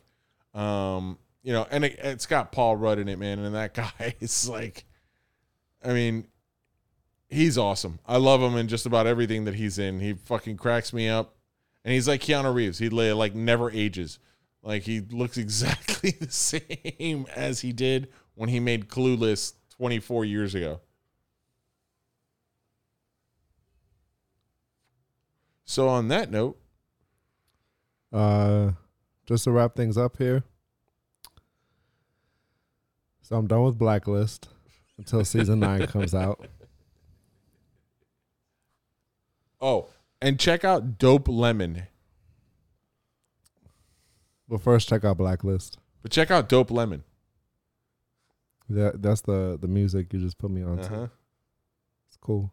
It's Hey you. That's it. That's all I'm gonna throw out there. It's got a real ambiance. Yeah. Yeah, it's different. Hey man, can I tell you something? Tell me something. I fucking love you, bro. Love you, dog. This is great. I love doing this with you, man. Love Every it. week. I love doing this with you. I love it, dog. I love you, man. Love you. Love you more. Hey, we love you guys. Our Shookums. Hit him. Oh, No? I went like this and you didn't hit him. So I thought you were going to hit him with something. But okay. From Shrooms to Skyrim. I'll hit him with that. Uh, Real quick before we go out, I just want to do a quick review of something I watched a few weeks ago What was before it it? leaves my mind completely. And you know, Tom Hardy, who's in Venom, obviously. So I watched Taboo. Taboo. Is that how you say it? Taboo. Taboo. Yeah. With Tom Hardy. Yeah. It's one of those shows kind of similar to Green Knight in the aspect that, like, I don't really know, What the fuck you watched? like, why the fuck he's really doing anything. But that character, like Tom Hardy, he just fucking draws you in. It's just super fucking immersive. It's like, this shit is in like the 1800s or something. See, I already kind of forgot this was a few weeks ago. Yeah. But just like, you know, he's You can't help but watch it. like he's back in England, and he's like super crude. Like he's just returned from like Africa, and he's done all these things. Like there's all these rumors about him, but he's just a fucking badass. So people are fucking scared of him. So you got some fucking musket and stabbing action. That's good. And I like musket and stabbing action. So yeah, it's just one season, I think. Yeah, that's it. And it's just a good watch. On FX, right? I watched it on Hulu. Yeah, I guess it's on FX. Yeah, FX. It's immersive. You know, I like when things are immersive. Yeah. I gotta watch it. Yeah, I couldn't, and it doesn't, even when it ends, it doesn't, because he has a goal he's working to. I can't even remember his character name now. Tom Hardy. He has a goal he's working towards, and you like there's this piece of land his father owns. Well, his father passes at the very beginning. Right. That's on the. Oh, so this would be in the 1600s. Yeah, owns like on the. It's like on the border of a lake between like Canada and the United States of America, which is they're still like drawing the lines for the border. Yeah. So this is in like the 1600s. So there's this small piece of land that's like, it'll be pivotal for trade routes. So it's based around that. There's some shit between his mother and his sister that kind of, you know, like some of his motivations are revealed. Not all of them. There's still a whole lot of backstory yet to be revealed. I guess they got more seasons coming out. Do you think they're going to come out with more seasons? I have no idea. Okay. But it's a good watch. I'd recommend it. So I just he's one of the guys that they're talking about to replace Daniel Craig as James Bond. Is Tom Hardy? Yeah, I think I heard that. I mean, I also heard that they were going to replace Wolverine with him, but that's clearly not going to happen now. Oh well, yeah. You know, Hugh Jackman. Look, my only thing, like Hugh Jackman, obviously he was good. Here's the thing, though, and this was for the opposite reason. My big problem with the Jack Reacher movies with Tom Cruise. Oh, come on, man. Okay. All right, he doesn't look like him. No. Jack Reacher from the Lee Child books.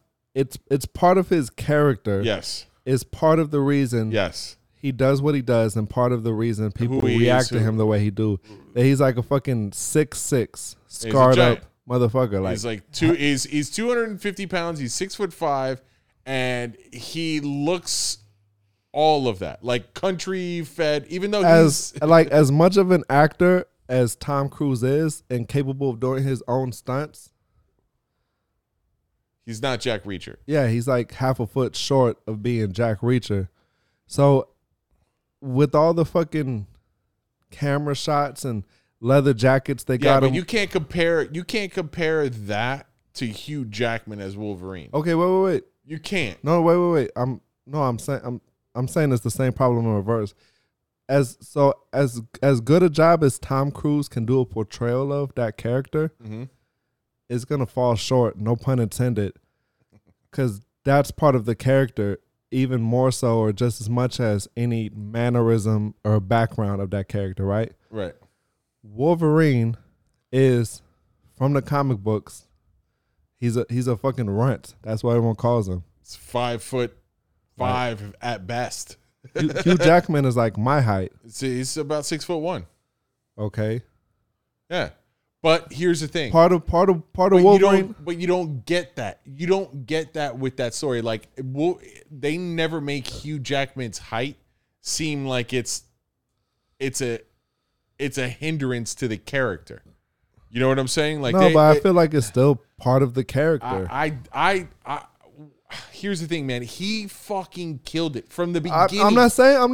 Right. So like, I'm not saying he did a bad job. I'm just saying he's not returning to the role. Get a fucking short stack guy to be Wolverine. Okay. I've also heard that they're talking about Scott Eastwood, Clint Eastwood's son, as Wolverine. Give fucking. Here's the thing. You got to get motherfucking Mike Rio, okay, the UFC fighter, the Wolverine, to be Wolverine. Fucking the dude from Letterkenny. It's Wolverine. I don't know. Still haven't watched Letterkenny. Oh, it's pretty funny. You should watch that show. Look, man. Here's the thing. Whoever picks up that role next, I feel bad for that guy. Oh. Whoever plays Wolverine next, I feel bad for that guy, because the shoes that it's not even like stepping into Batman. It's not even like stepping into Batman after the first two Batman movies, because there was only two. It's gonna be like stepping into Blade after Wesley Snipes. No, it's not. It's gonna be like stepping in. It's gonna be like stepping into James Bond. It really is. Like, it's gonna be like stepping into Tony Stark after Iron Man. Yeah. What's his face? Robert Downey Jr. Yeah. RDJ. Yeah. Yes. It's gonna be like anytime there's already a person that's attached. not so. I mean, okay, Robert Downey Jr. would be a good one, but I'm not saying exactly. I'm just saying in terms of when there's already a person that everyone established as that role. Yeah. You know, you got to come and be on your A game. And you got to bring something new. And you got to make it your own to reestablish that character, Yeah. No, listen, I'm interested to see. I'm interested to see who they cast, and I'm interested to see how they play that whole thing out. You know, I want to know how they're going to introduce X-Men. Like I don't want X-Men to be Phase 6. Because Phase 6 is like 20 years from now. I want X-Men to be like, by the end of Phase 4, like, X-Men should already start being a part of the franchise. There's so many different ways to do it. I'm sure Kevin Feige is working towards an impeccable storyline for something so major. So I was watching the 50 years of Disney at Orlando. They did a special, Right. and they brought Kevin Feige in to talk about his family like brought him to Orlando in '89 when MGM Grand first opened up, which is Hollywood Studios now. Okay. And he was talking about he went with the first ride that he went on was the Great Movie Ride at MGM Grand. And he was like, I went on this ride, and it was the first time. He was like, I was 16 years old, and he was like, I went on this ride, and he was like, I was able to go on this ride and see that like how movies were made and realize this is like a thing that like I can do as a living. And he's like, and it's amazing to see that like this inspiration happened to me when I was 16 at Disney, and 20 plus years later, you know, he's literally one of the major executives at Disney, you know, running it. And I thought it was really cool the way that like That's cool. all of that was intertwined.